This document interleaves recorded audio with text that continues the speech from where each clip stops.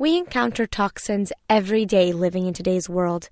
From air and water pollution to pesticides and the like, one quickly realizes that in order to stay in tip-top health, we must make detoxing a daily practice. The trouble is that it can be hard to find an efficient, gentle, and affordable product that can do just that, unless you know about Shilajit.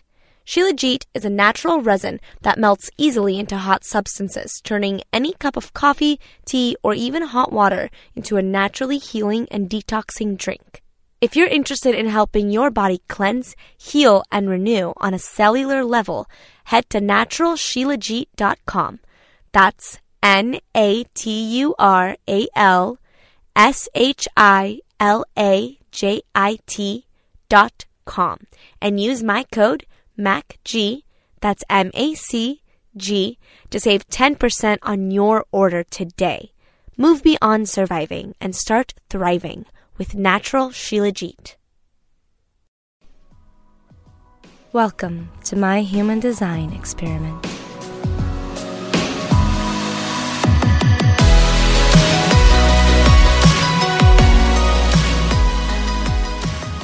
Hey there, and welcome back to Mystical Mac. It's Mystical Monday, and I'm so excited to be back here today talking to you some more about childhood trauma and particularly attachment styles.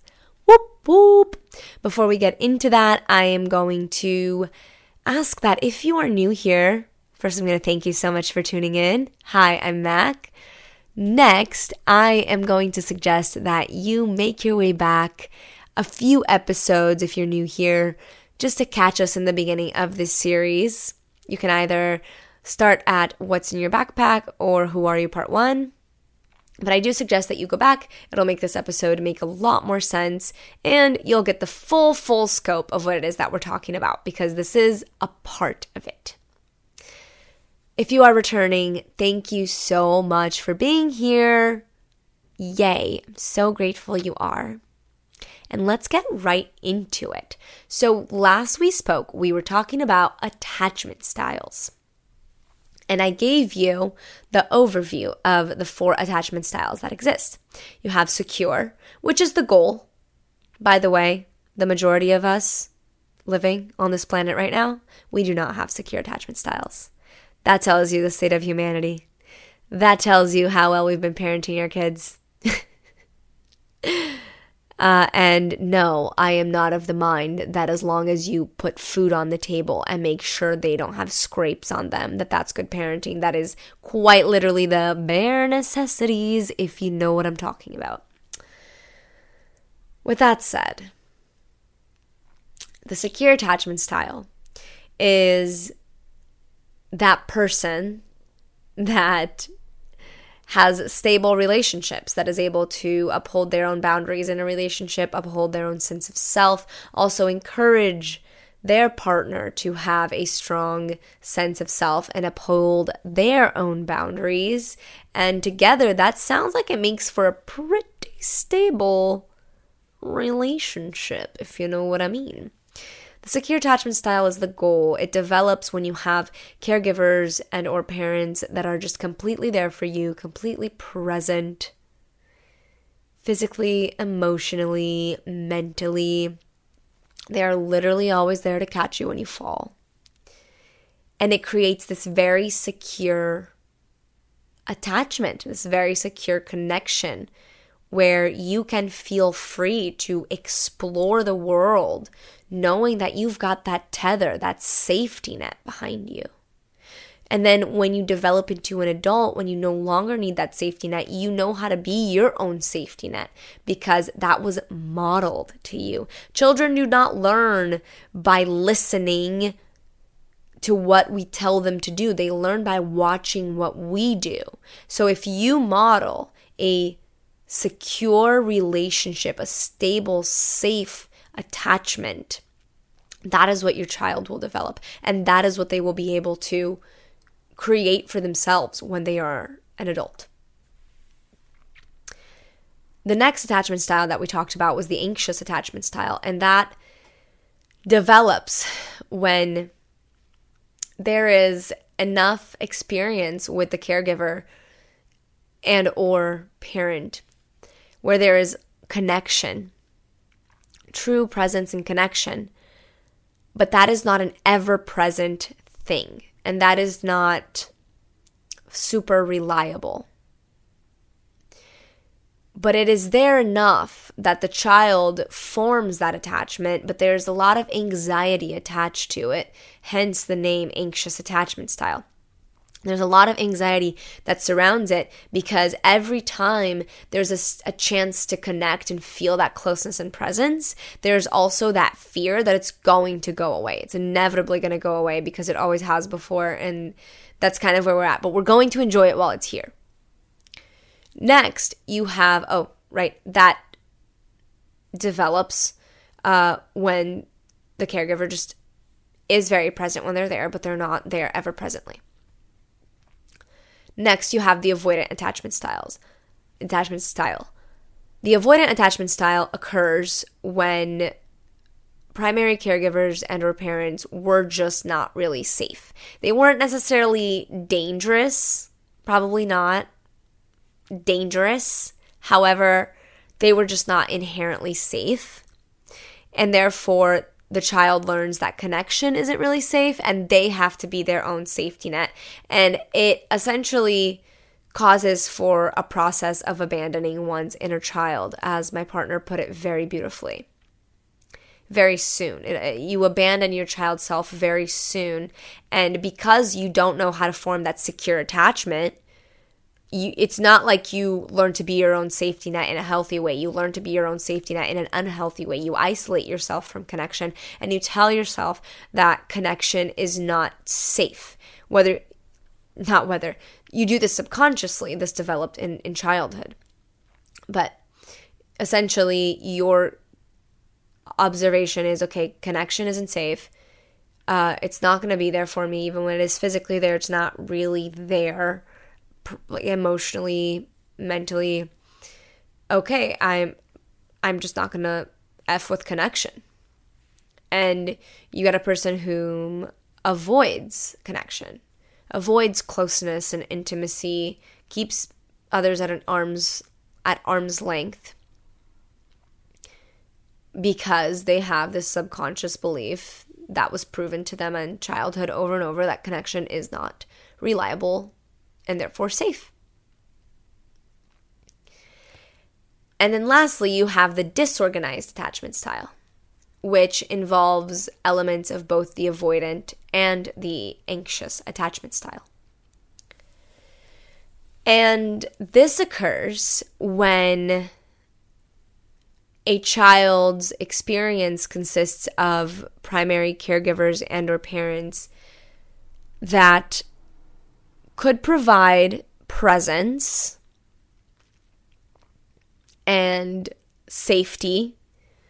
However, it was not ever present, and there may have been an element of danger or a very lack of an intense lack of safety to it. So, in my experience, I had an emotionally abusive father, and I had a mother that really did love me, but wasn't fully present, was more focused on her career, and for the most part, who raised me was my nanny and my grandma. And I loved the moments that I had with my mom, but she was not an ever-present presence in my life. And that made for the unsafe environment that my father had already created even less safe. And so the element of danger came from my father and his emotionally abusive tendencies. And then to add to the lack of safety, I had, a mother whom, when she was there, she was very loving and who always financially, physically provided, but she wasn't mentally, emotionally there for me.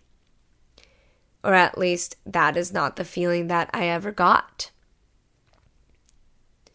And So if you can't tell, I have a disorganized attachment. So that is how that can develop. That's a very specific example, but a more broad way to look at it is just caregivers and or parents could provide safety. There was enough of it that there was a craving for that particular connection. However, there was also a lack of safety in it, and there was an element of potential danger. So that person whom was supposed to be your protector, your secure attachment relationship, was also the person that felt dangerous and that scared you. And that creates a really interesting dissonance. And that breeds an adult who really wants connection and who's going to seek it out at all costs and then going to push it away at all costs when actual intimacy, actual closeness starts to occur. And those are the 4 attachment styles and how they potentially develop. And why am I speaking on this? Oh, and then I should say too, the avoidant attachment style develops also when there's enmeshment. It's not just a sense of like lack of safety. It can also be just complete and total enmeshment trauma.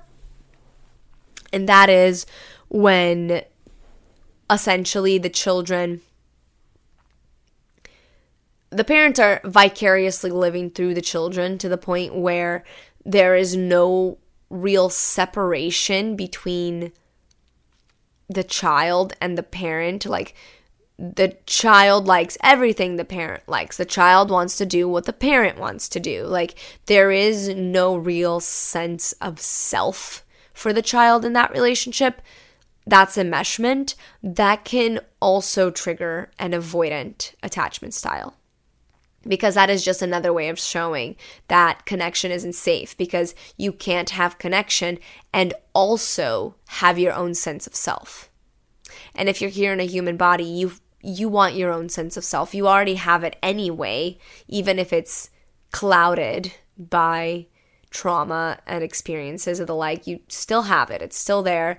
And anything that tries to squander that can be very painful and push you just deterministically completely in the opposite direction.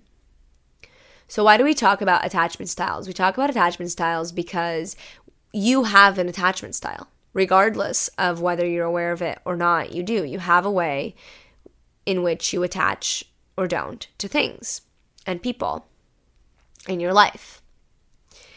And part of addressing childhood trauma, a huge part of addressing childhood trauma, is healing that formative relationship, is calling back those inner children that were stunted in growth because they experienced moments where they couldn't fully feel, fully be themselves, and they got banished to the subconscious. That work cannot be done without looking at something like your attachment style. I'm going to give you a personal example of how my attachment style plays out, both in another area of my life that you probably wouldn't think about, and then my relationship. So in my primary relationship, right when there's a sense of safety and stability. So first of all, I got into this relationship. Okay, I'm coming to terms with this. I really am a catch. Like, I am. I have a lot of trauma. I have a lot of stuff going on. Yes. But, like, I am a fucking catch. I nurture. I can nurture really well. I can attune really well. I really do love very deeply. And I'm incredibly committed to becoming aware of the shit that I need to become aware of to be a better person, to be a better partner, to be a more aware person, a more aware partner. So I attracted this amazing relationship, and in spite of all of that, it took me 18 months to notice that every time there was a bout of stability, I'm not saying I would create something out of nothing, but I would create something to sort of shake up the relationship and create a little bit of push away action. And I would push my partner to a point that, I don't want to push him there. I really don't. I don't want to be pushed to that place either. And I couldn't figure out, and not just that, but part of how I would push him away would be, or create something or blow something out of proportion or make it last longer than it needed to. I would, for example, something would occur, he would hurt, he hurt me or something, and we would talk about it, he would apologize, and it would just be really difficult for me to connect with him, even though his apology was genuine, even though I knew he would do differently if he could, all of it. I couldn't help but just mope and sort of stay frozen for a long time until I would just eventually soften after he'd held me for so long. But he would always have to make that first move to hold me, I would never move first. And I had no idea why I had that kind of response. I really thought for a long time that I had an anxious attachment style, and what that to me would mean is that if he's right there apologizing, offering connection, if that's all I want, and in spite of all the anxiety in the world, I am willing to go for that connection, then why aren't I going for the connection? And it wasn't until very recently that I became aware of the fact that, it's because I actually have a disorganized attachment style. It's actually because I am deeply afraid of connection, especially when I perceive connection to have hurt me. It takes a lot more effort for me to come to that connection again. And it's not to say that I won't, but I understand my reaction a lot better now. And now that I know, I'm able to, first of all, there are YouTube videos on attachment styles, really helpful ones. So I'm able to maybe find one of those videos, and I did, and it had really good tools and tips. But I know how to properly handle it and deal with it now and observe it now. Because I know what it is. Another way that my disorganized attachment style plays out is, or at least not so much anymore. I have a much more stable relationship with money now than I ever have before. But the way that my attachment style would play out with money before would be that I would be, really, really good about, excuse me for the yawn. I would be really good about budgeting my money and being cool with my money when there was, more of it. But then as soon as there wasn't as much of it, I would just sort of avoid budgeting, avoid really looking at stuff. All the while, not necessarily going crazy, but not being as careful as I should be with how much I spend and where and whatever. So that is another reason, right, that looking at these attachment styles is good, is because this doesn't just, what did I say 2 or 3 episodes ago, relationships are life. And not just the relationships you have with the people in your life. You have relationships with literally everything in your life. You have relationships with your things. You have a relationship with your food. You have a relationship with your peoples. You have a relationship with your animal companions. You literally have a relationship with Mother Earth, whether you decide to acknowledge it or not. Like, you have a relationship with everything in your life. You have a relationship to yourself or with yourself. Whether it's neglected or completely thriving or somewhere in between, like, that relationship is there. And so if an attachment style is a determining characteristic of how you are in relationships, then chances are your attachment style affects every relationship in your life, at least a little bit.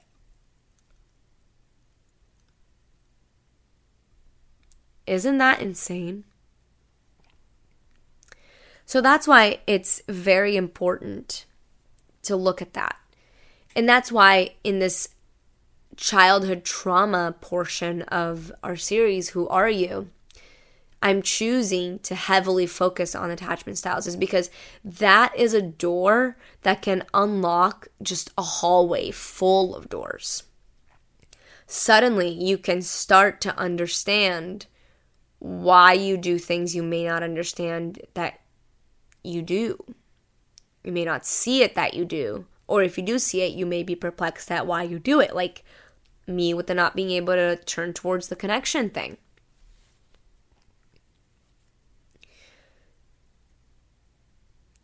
And you can also, because if you know your attachment style, then you know how it was developed. Yeah. So you can actually, even if you don't have access to your primary caregivers and or parents, or they're unsafe and you can't talk to them, unfortunately, and even if you are, and I'm not going to say like alone, like you're actually alone in this, you're not. Like, there's so many people doing this work. I'm sure there are groups that you can join, and forums online that can make you, or not make you, but help you feel less alone if you're doing this kind of work and you don't have the support of your family behind you. But like, the beautiful thing about knowing your attachment style is that if you are in a situation where you don't have your family behind you while you're doing this work, you still have a way of knowing exactly how your childhood went emotionally. You don't have to know the full visual details to know how it went emotionally if you know your attachment style and how you developed in that way. And that is literally huge information when it comes to the path of deconditioning, which is next week's episode.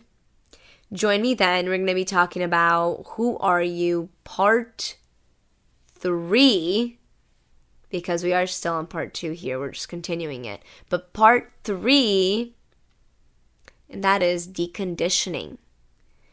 We're going to talk about what happens now when you are committed to becoming aware of yourself, when you are committed to this path of growth and enlightenment. What happens now? And that is, you start the process of deconditioning,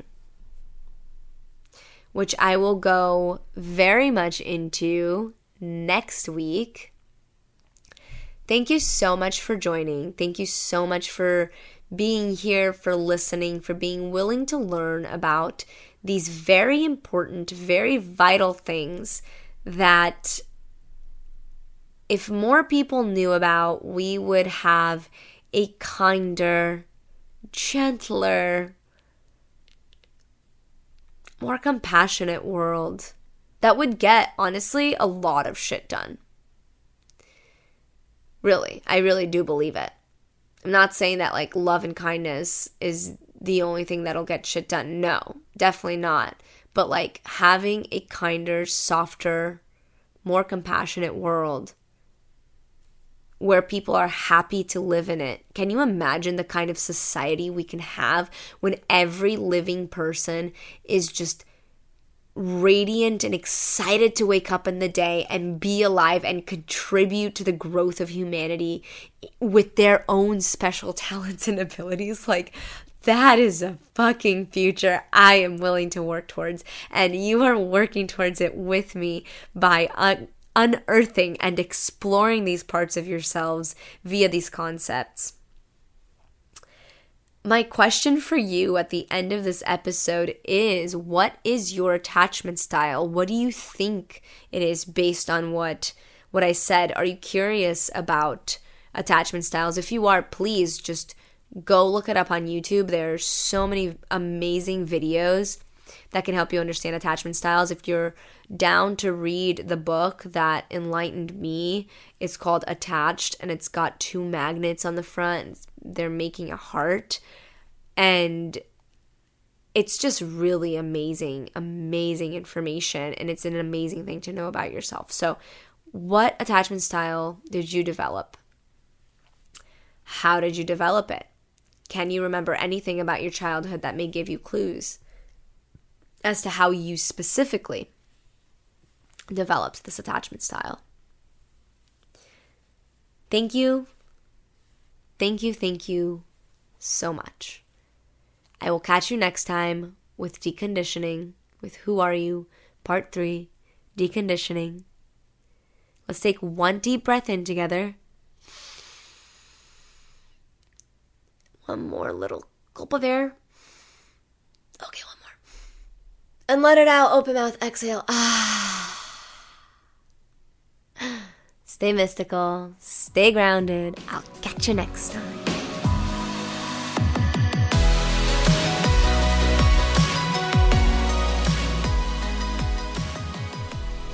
Thank you for tuning in to this week's episode of Mystical Mac. For future episodes, click that subscribe button, and to help us spread this podcast far and wide, consider leaving us a review.